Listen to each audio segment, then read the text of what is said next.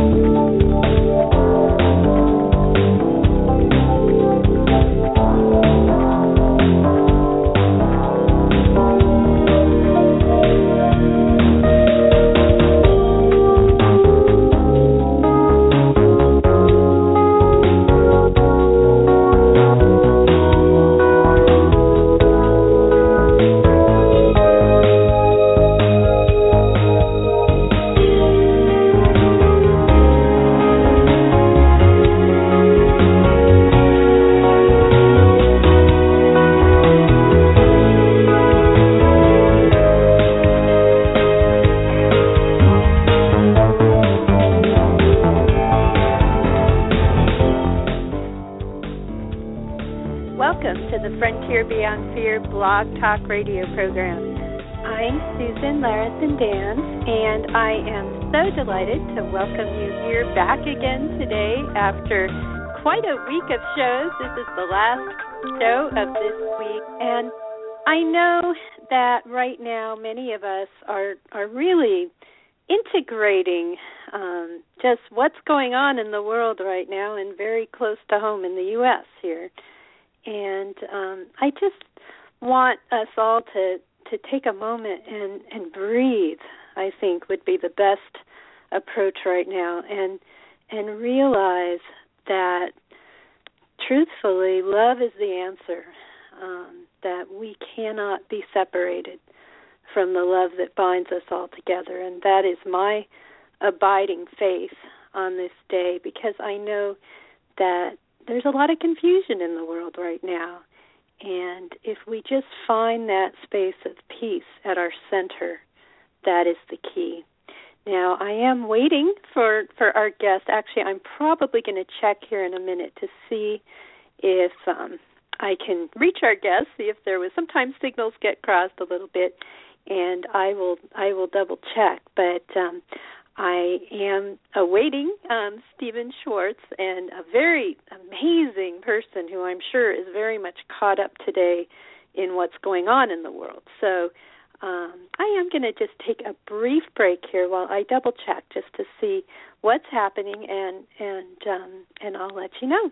So just hold on a second. I'm going to put a song on by Larry Thayer, Grammy Award winner, who's helped us on this show, and I'm so appreciative of him giving us some music. So here is a song that I think may be appropriate for today, Nothing Impossible.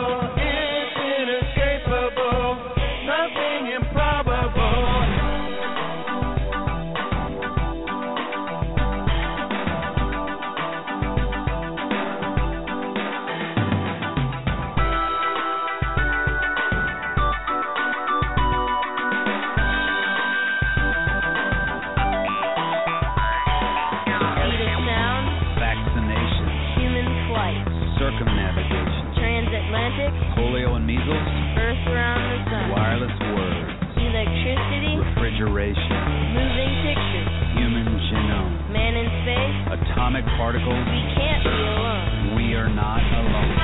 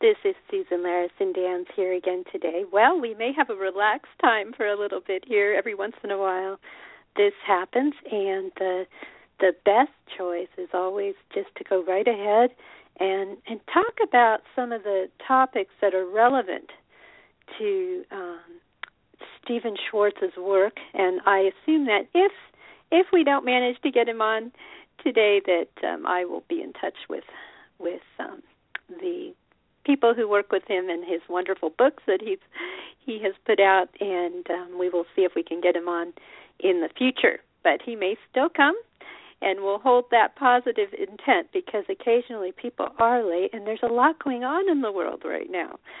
So, I think that what this work has led me to contemplate, and today I just come fresh from spending time with this wonderful book, The 8 Laws of Change, How to Be an Agent of Personal and Social Transformation.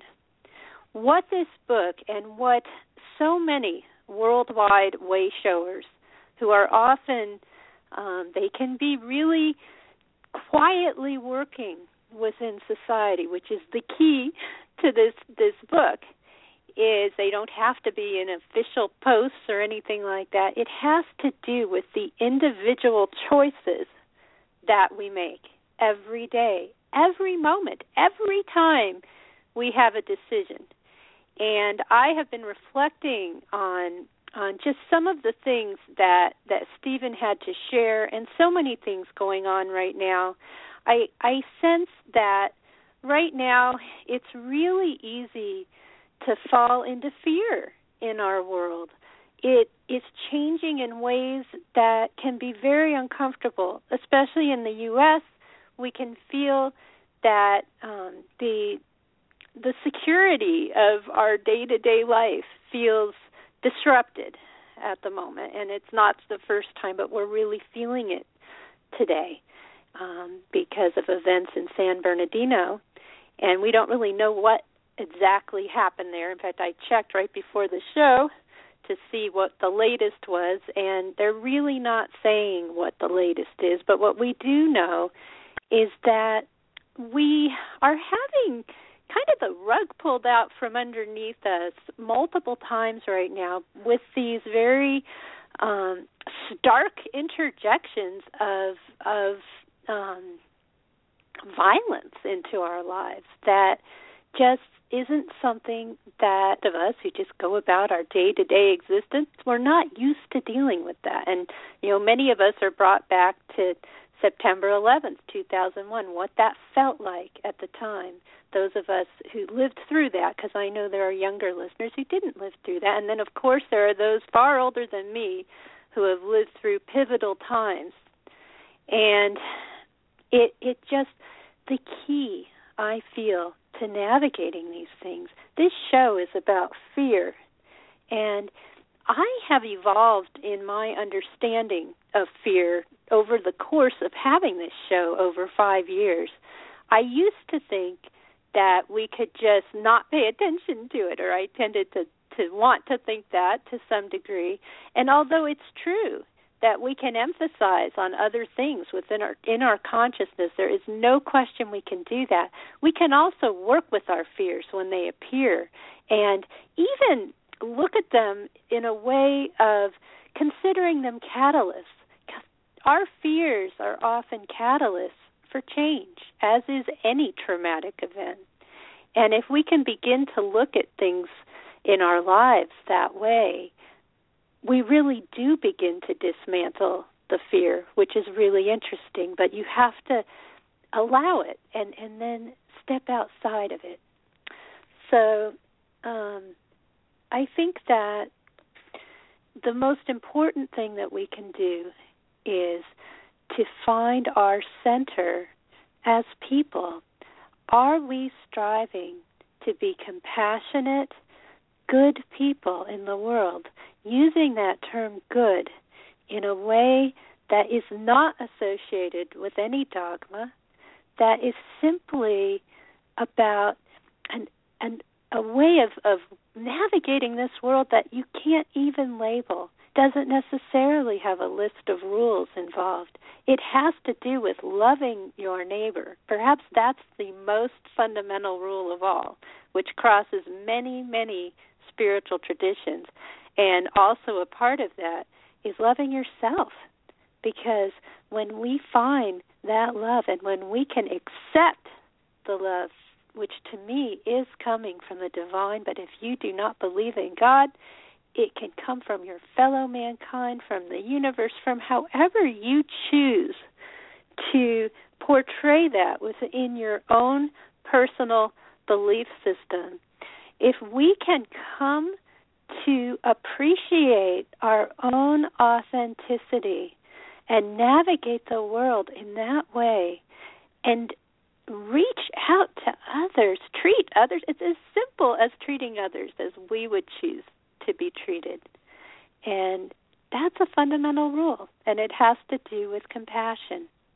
And so the key right now, I feel, is to get out of reactive states of mind.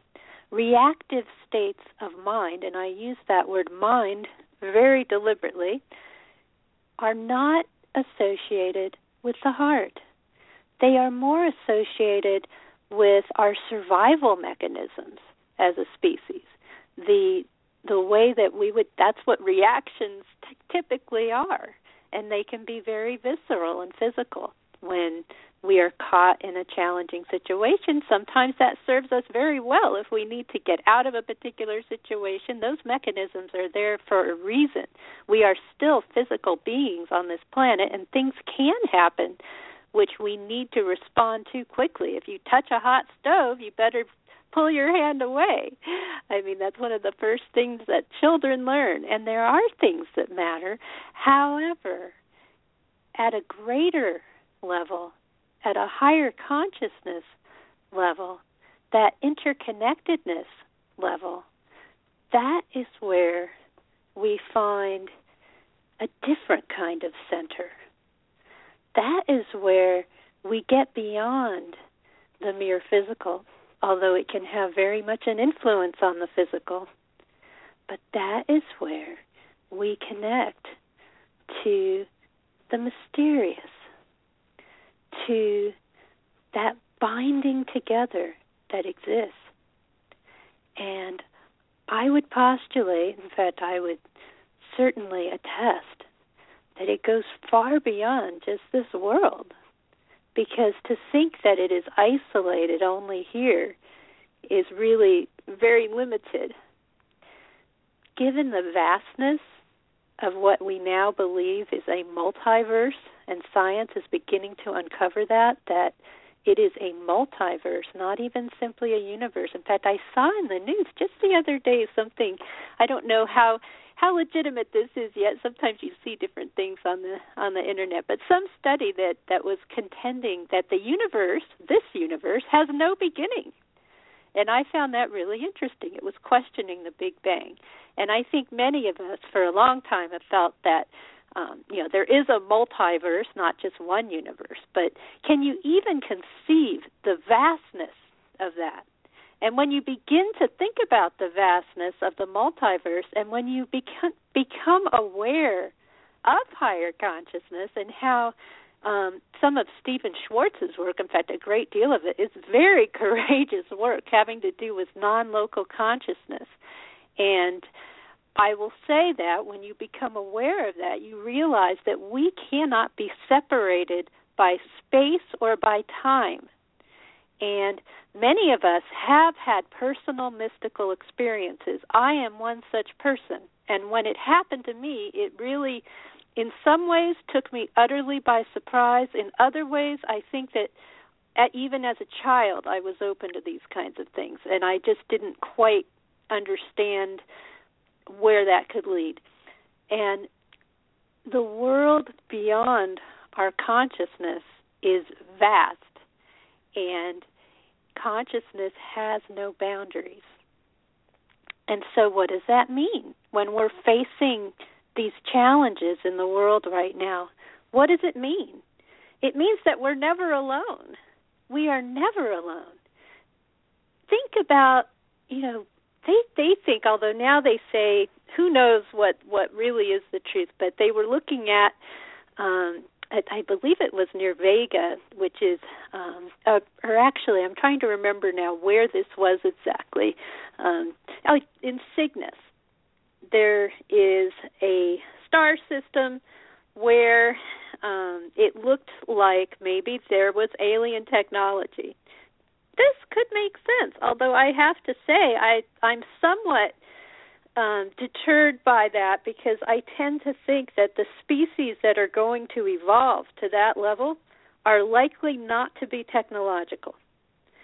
And when I first saw this, I was really pondering, can technological societies really get past the boundaries they need to get past to exist at that level where they could leverage the power of a sun, for example, which is what some people were speculating. And I suppose it's possible.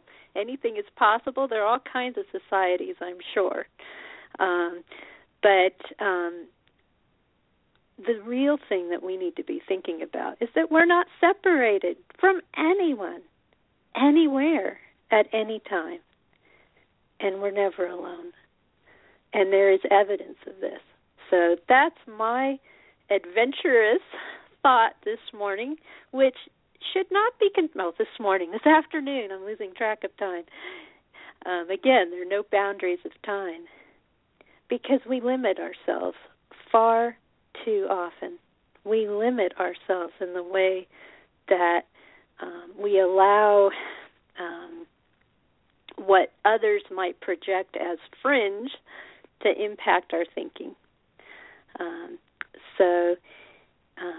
At this point, I will probably, I don't know if our guests will arrive. Actually, I'm going to do another check here. Just the person behind the curtain here running all the levers. So, and I love it this way. I enjoy this show and the way that it unfolds. Just going to double check again to see if there's any word on our guest. Okay. I think they're checking. Yeah, I've got some word. Okay, I'm going to see if I can multitask here, be on the air and type at the same time. It's like being a computer scientist, I swear, so many times. Okay. Just checking. So the real question here, even in this moment now, how do we navigate the circumstances right in front of us, right in the present moment? We simply navigate them. Right now, I'm just multitasking at the moment, seeing if we can get Stephen here. Okay.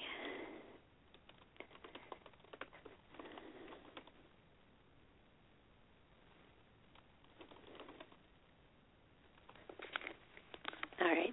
So I've written to them, and we'll see what happens. And if we don't get Stephen Schwartz on today, we'll see if we can get him on in the future, because he certainly, just my initial interactions with him indicate that, and also just his wonderful work.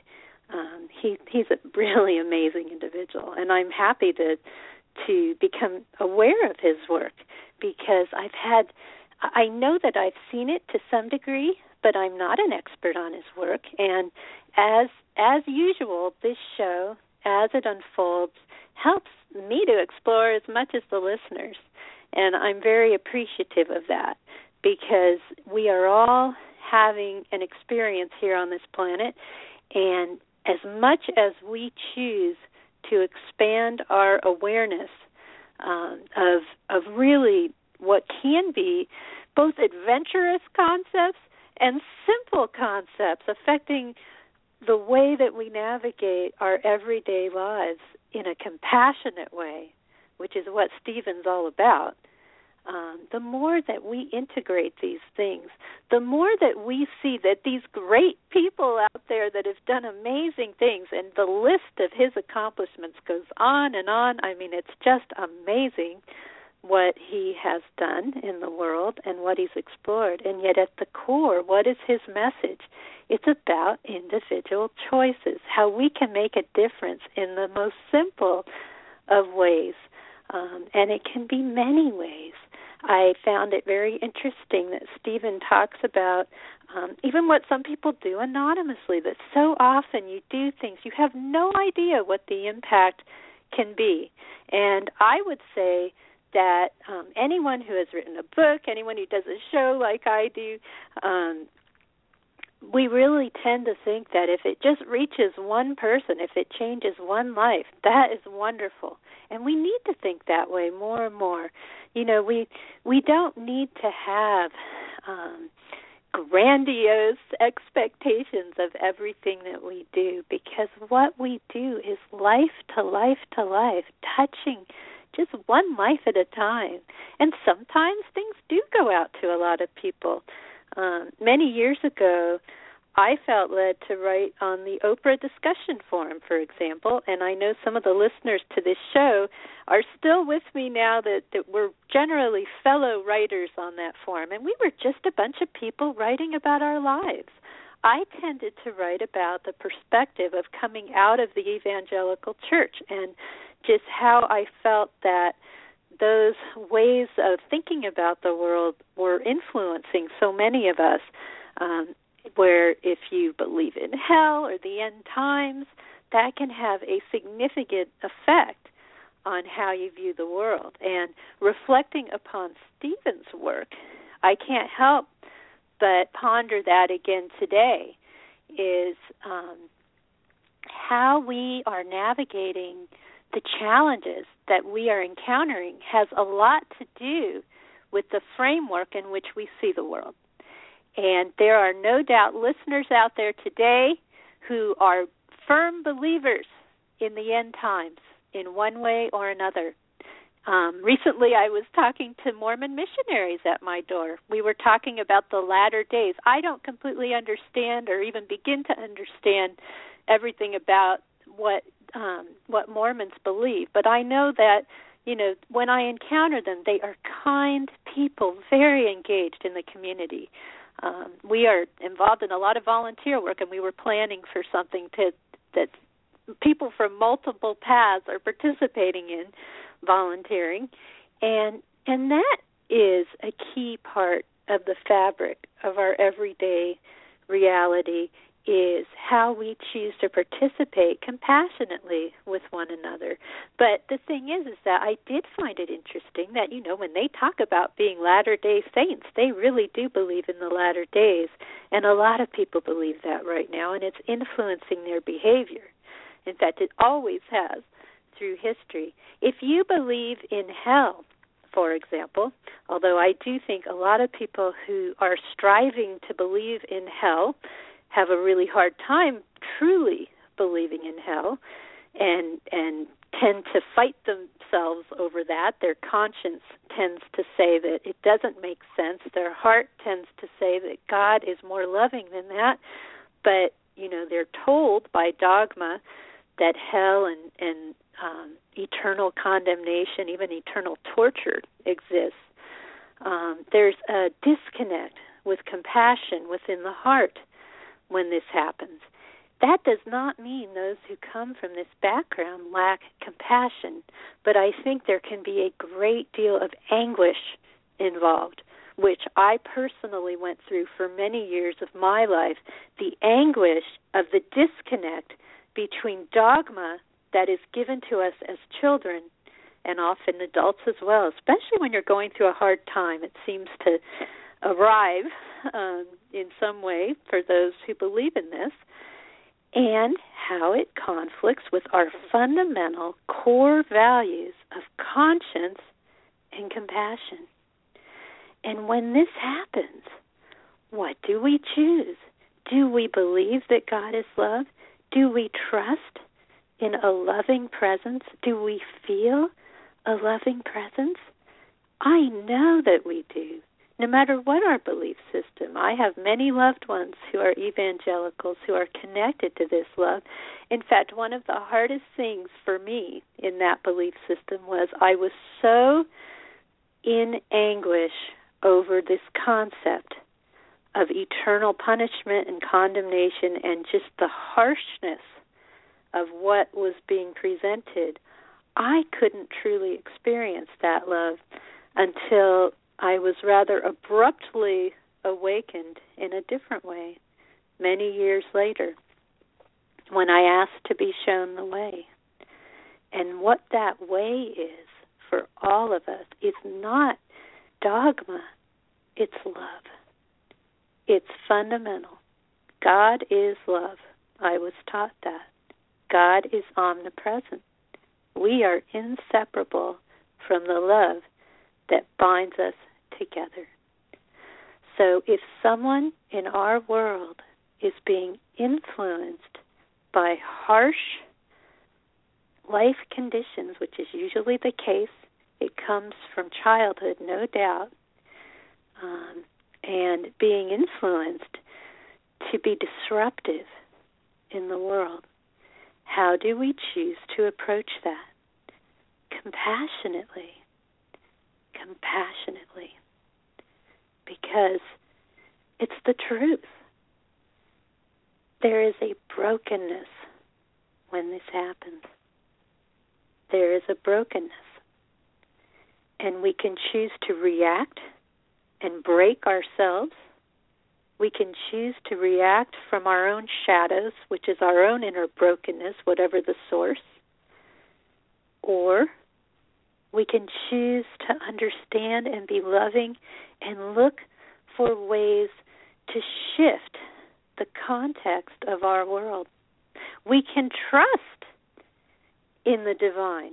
If we choose to believe in the divine, we can trust that we are not alone.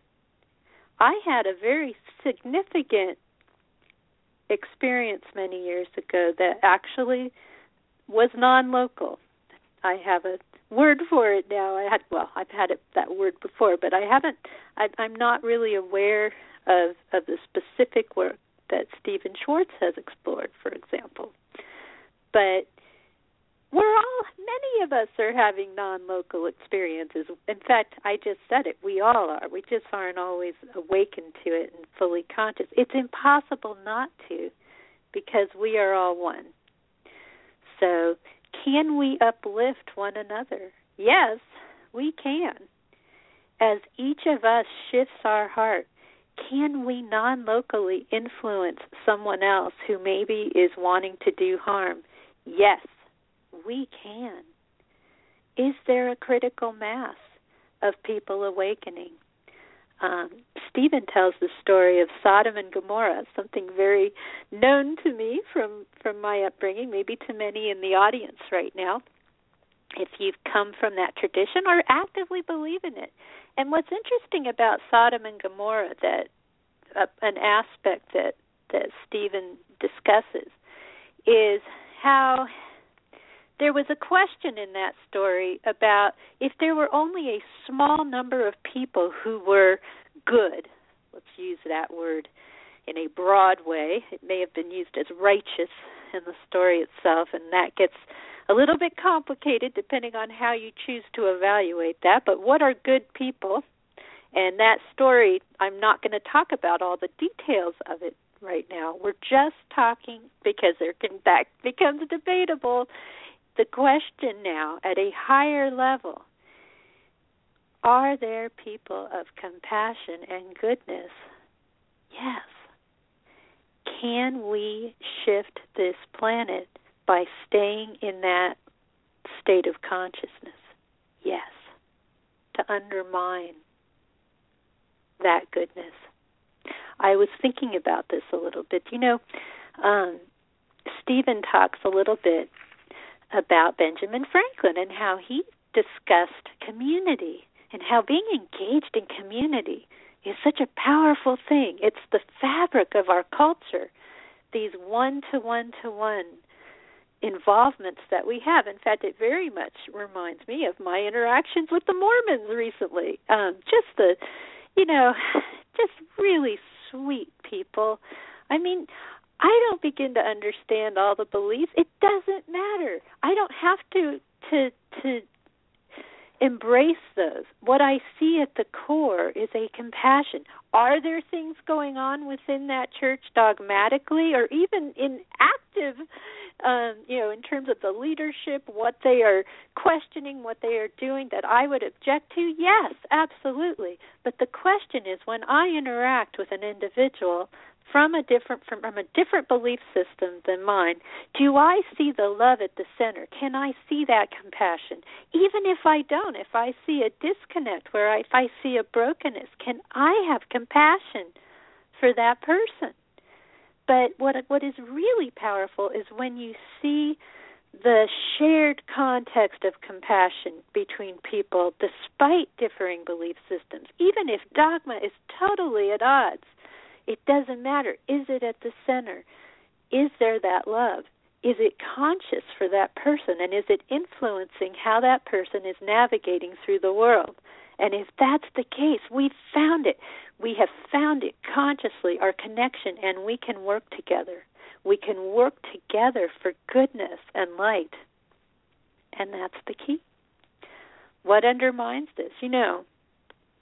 Something I have found, and I am sure many of you can talk about this as well, and I've been caught up in it too.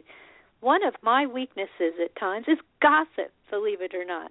And I have seen this happen more than once. And I tend to think that when it happens, when we become critical in some way, or we feel this divisiveness, or there's like something isn't going right, and there's this tendency sometimes to say, it's because so-and-so has done this, or whatever.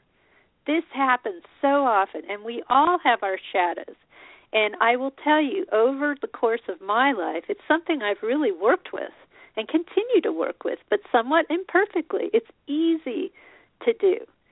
And yet it undermines where we're at. And what I find happening more and more is when this happens, when we choose to be critical, and maybe gossip is a shallow word for it, but I guess it's being critical without really understanding what's going on. Or maybe even sometimes unfairly. It can often be defensive. When that happens, can we just stop ourselves for a minute and say, okay, all right, is it really that way? I find this happening more and more when I'll be talking to someone and they're critical, or maybe I've said something critical. I'll backtrack and I'll say, well, wait a minute, I know so-and-so means well. I know this or that. This is the reason why they believe this way, or this has happened, or whatever. I tend to do this more and more. And to me, that's the path towards compassion. It's also an imperfect path, because I find that I can be imperfect. I can be somewhat exacting when I'm in certain situations. Even I've been a somewhat perfectionistic leader in my life at times, which is not always easy. And yet we can still navigate life looking for the best outcomes, doing our best to create the best outcomes, and be in a state of compassion when someone seems to fall short in some way without being critical. The thing to do then is, how can we help? How can we help this situation? How can we help ourselves to understand? And this is how we navigate the world. How can we better understand what is actually going on with forces within our society that are divisive? Usually at the core, there is ambiguity.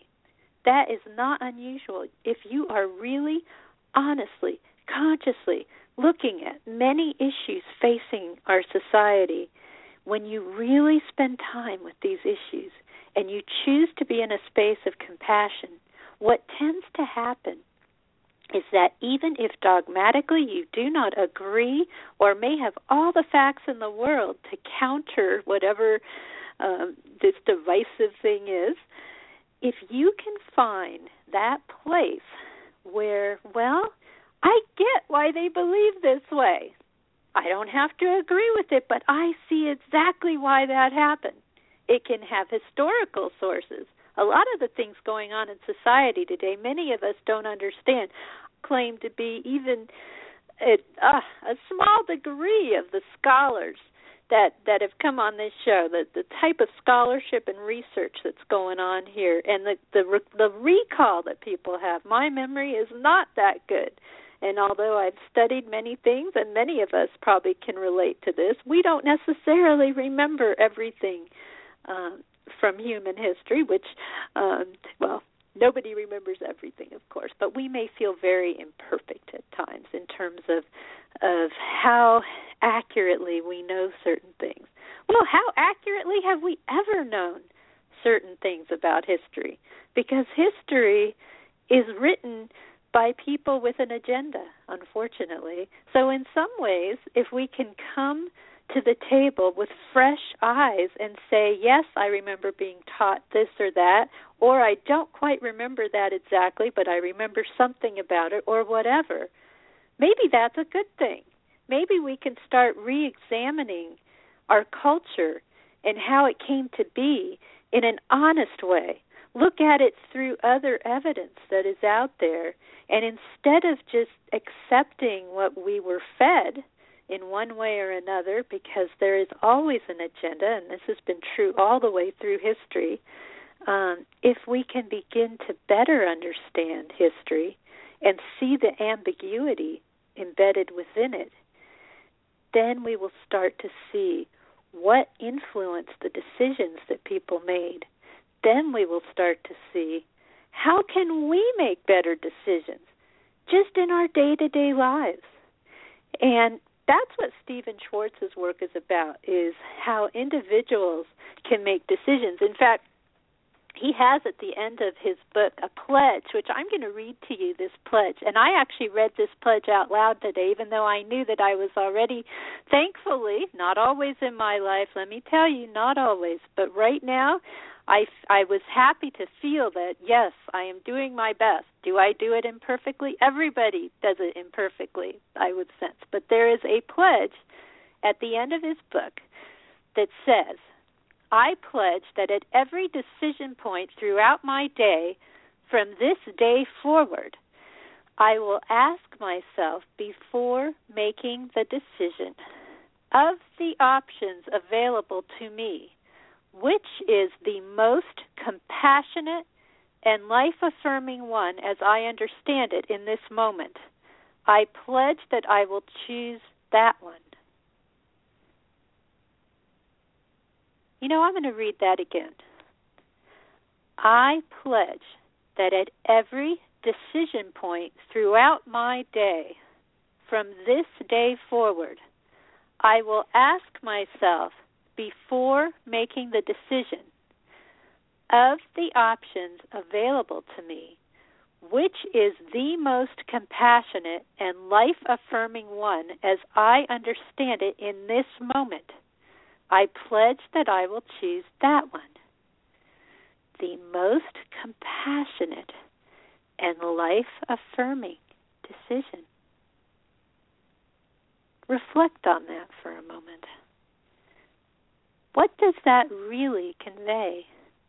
If it's compassionate and life-affirming, it must necessarily be consistent with love for yourself. That would be life-affirming. And love for one another. That, too, is life-affirming. And in both cases, it is very much compassionate, because we cannot exclude ourselves from compassion. If we do, we will very much limit our capacity to be compassionate for others. And so both parts of this are important.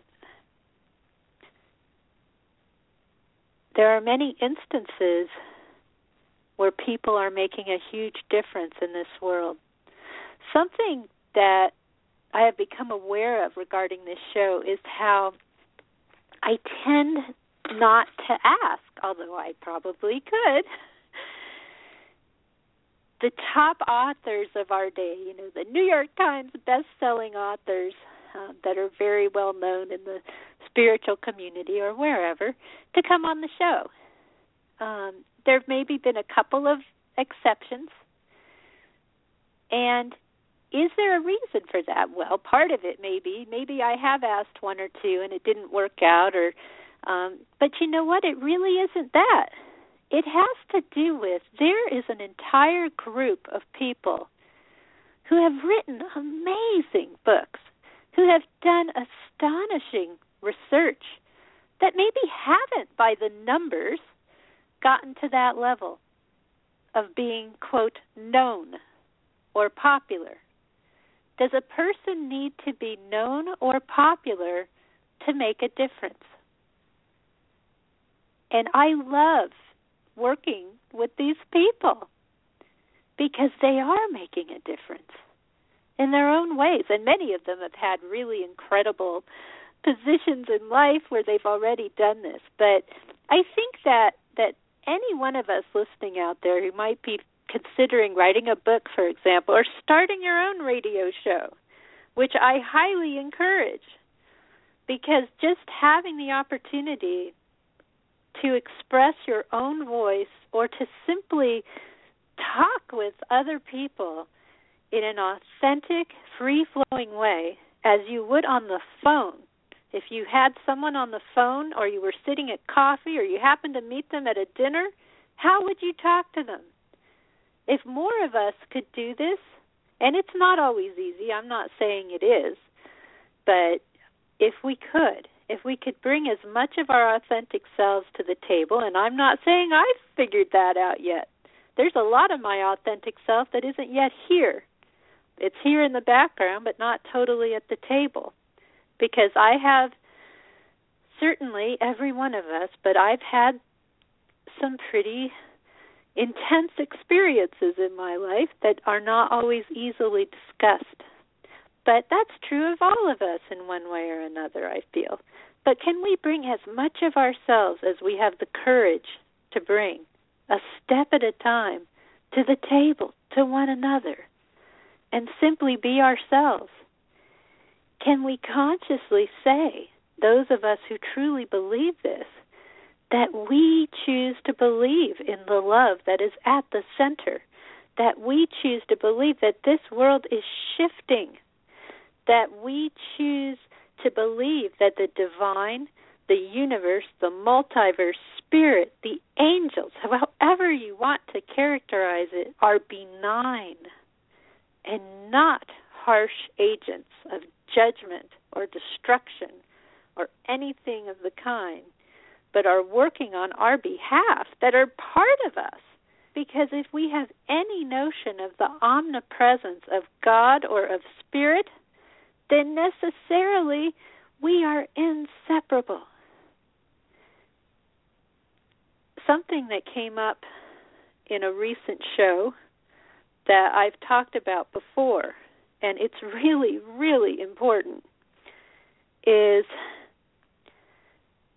if there is this omnipresence, and I don't consider this an if, but we can postulate it as an if, because not everyone believes it.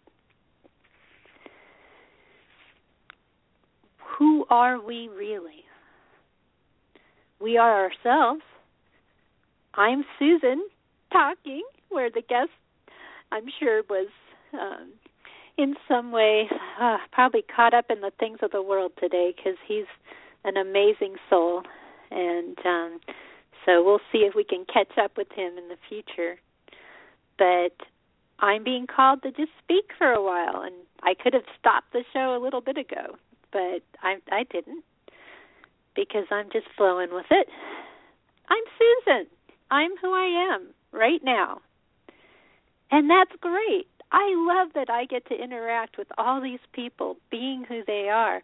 But who they are at the center is also aspects of the divine, which is omnipresence. Does that mean that they are declaring in a prideful way that they are somehow above anyone else? It is the way of just about, in fact, even to say this sounds prideful. You know, when you declare this is a way of humility, that can feel prideful in a very paradoxical way. But if we claim that together, if we see that knowing that we are one and yet also many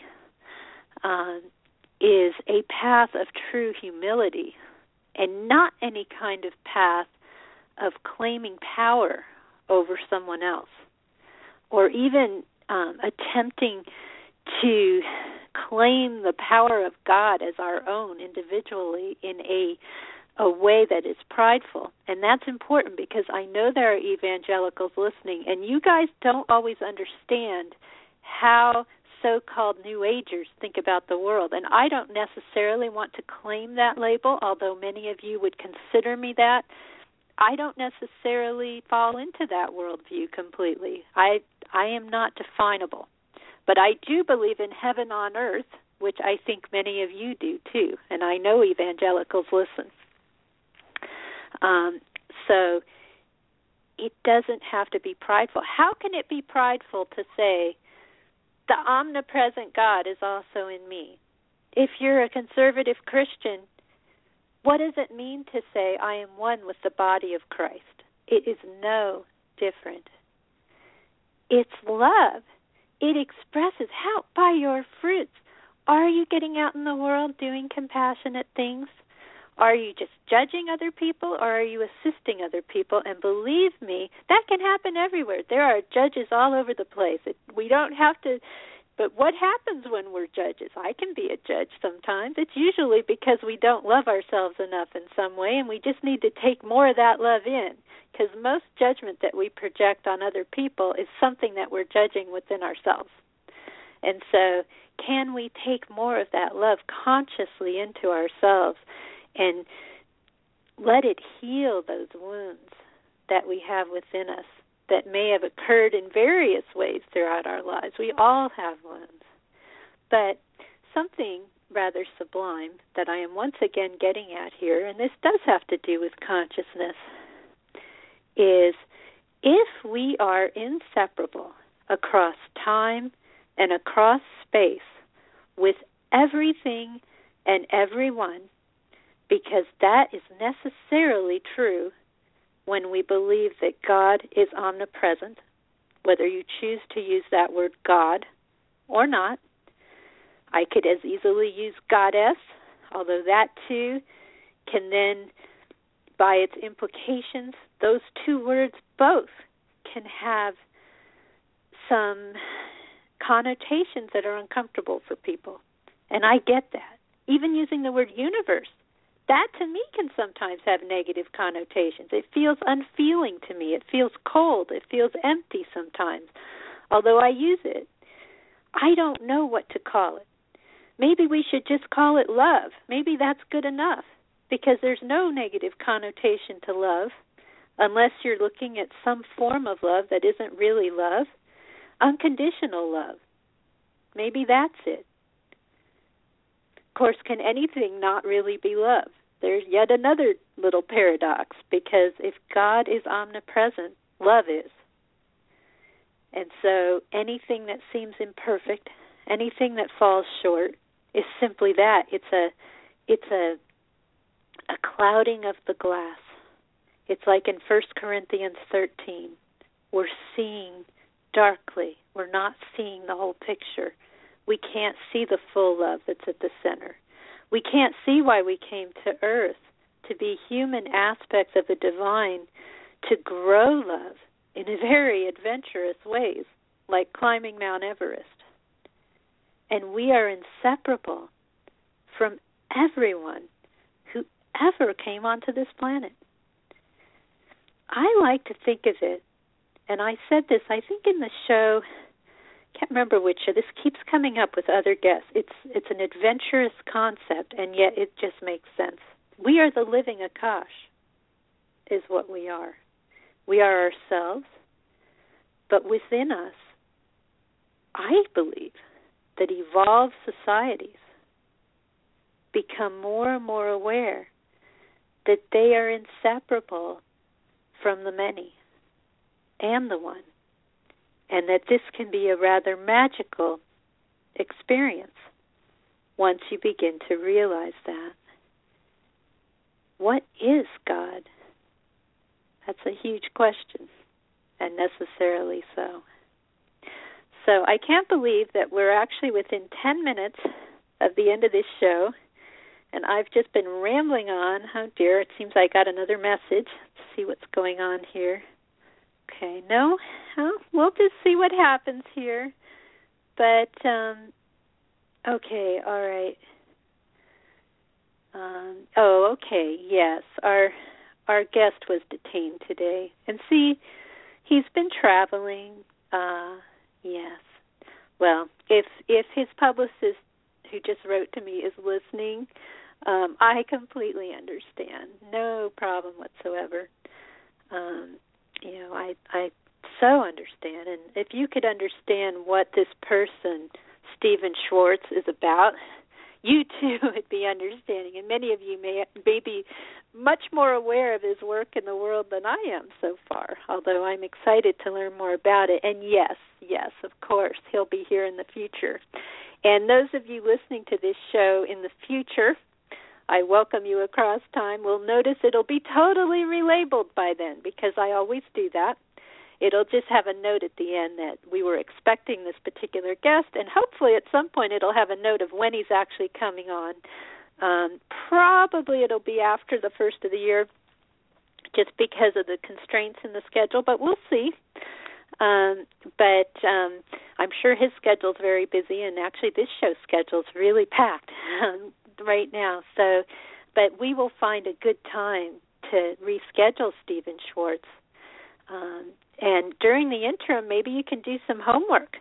I'll tell you what, if you want to get a powerful book about individually having an impact on the world, maybe you can study up on it just like I just did with his book, The 8 Laws of Change.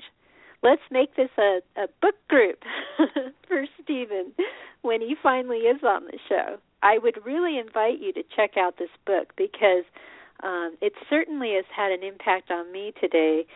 Really has gotten me to reflect about how as individuals we can make a difference. We can make a difference. If only one person has lingered to listen to me ramble today, I hope that it is helping you just to reflect. And I hope you too are thinking about, maybe some adventurous concepts. Why are we so afraid to think adventurously about the world? It's because we've been judged for it, especially if we come from a scientific background, but really any background. We're always judged to think beyond the box. Society doesn't like paradigm shifts because there is a certain, the normalcy bias for one, if those of you familiar with that term, but we have to think adventurously, because that's how creative change happens, is by thinking adventurously and just listening and being honest with what we're observing in the world. We need to be honest with ourselves first, as best we can, often imperfectly, but we need to do our best, and that's the key. In fact, I think that in any pledge that we make, it's always going to be to do our best. These things change over time, too. Sometimes we may have made pledges that evolve. The real key is there love at the center? How are we navigating through our world in the most meaningful way that is compassionate? So, it's important. Let me see how we're doing. I suppose, since we're getting really close to the end, which to me is amazing how fast that went by. Yep, we got 5 minutes left. Okay. Well, I will do my due diligence here and see what we've got coming up. I do want to invite the live audience and by the way, let's see, I noticed we were on the front page for a while, my rambling on. And, oh my goodness, we're still up there. Okay. Well, I want to say to the live audience listening that you can learn all about this show at frontierbeyondfear.com. This show's been going on for over 5 years now, and, it is my intent to simply talk to various people doing their best to express their authentic views in the world, often very leading-edge research. I'm going to be bringing more scientists on. More and more, I hope to make this show kind of like the discussions I was having on my porch with the Mormons recently, compassionately connecting with people of various viewpoints. I have always said this, and we're not quite there yet. I mean, I really would love to invite an evangelical on the show who wants to talk to a so-called New Ager, although I will warn you that how to label that is pretty challenging, and in the end you're going to find out it's about heaven on earth, and that many of us are New Agers in one way or another, and that the power of prayer kind of is expressed in different ways. I think that we find this more and more, that we are on the same page more and more, and we don't realize it. We're just using different terms. We say, a New Ager says, I am God. Well, that can be a really uncomfortable statement for a lot of people. I tend not to say that because to me it sounds like I'm taking power over someone else, and that's the evangelical objection to that statement. Well, what if you say, I am inseparable from God, or, God is omnipresent? Well, then suddenly that becomes not so different than what I was always taught as a Christian. What is it to be a Christian? That's a big topic, too. That there are many definitions, although I know evangelicals have very specific ones, and I come from that background, so I understand. I do. And see, that's the key. I do understand. And I know that these are challenging times. I know that it looks like the end times. I know that, there are things happening in the world that mirror just strange things that many of us were taught as children. But do we trust in God or not? Do we trust in the love at the center or not? Do we believe that a loving God is a fundamentally destructive force? Or do we believe that God is loving? Do we believe that God can ever abandon anyone and throw away the key? Is that consistent with unconditional love? Is that consistent? The mercy of so-called supernatural deceivers and their eternal fate is hanging in the balance. Does that make sense? This, by the way, is what I used to share anonymously on the Oprah forum and on another forum, CARM, those of you who know that, because there may be those who do. It was a Christian apologetics forum. And I wrote probably 1,000 pages on each. So who knows? Just going on and on about these things because it had to do with love and my own struggles, coming to terms with love and what it really is, what it means, and what is compassion. What is true compassion? What is it? What do I choose to believe? What do I choose to stand up for? If you want to come to frontierbeyondfear.com, that's right, I was going to talk about, I lost track, just kind of getting carried away today. Reminds me of the bridge builder days. That's what it used to be like. We have coming up next week, Monday, December 7th, pivotal day in history, Christopher Vasey, hopefully I'm pronouncing his name right, The Spiritual Mysteries of Blood. That sounds a little odd on the surface, but it's a really interesting topic, and he's coming on the show, another Intertraditions author. I may butcher this name. I took French in high school, and yet I'm having a heck of a time pronouncing things lately. I don't know, it's just my own limitation, so imperfectly on Tuesday, December 8th, 12 noon Pacific, Marie-Ange I can't say his name right now, Fogarala Angels Around the World. I think I need to go back to school. 12 p.m. Pacific. And that's going to be an interesting show. Now we're in the archive, and I welcome those of you who've been listening, and I know the show is now labeled, whatever I choose to label it, probably something about unconditional love. We have another show Wednesday, December 9th, 3 p.m. Pacific, Christian DeQuincy Blind Spots. Now, that sounds interesting.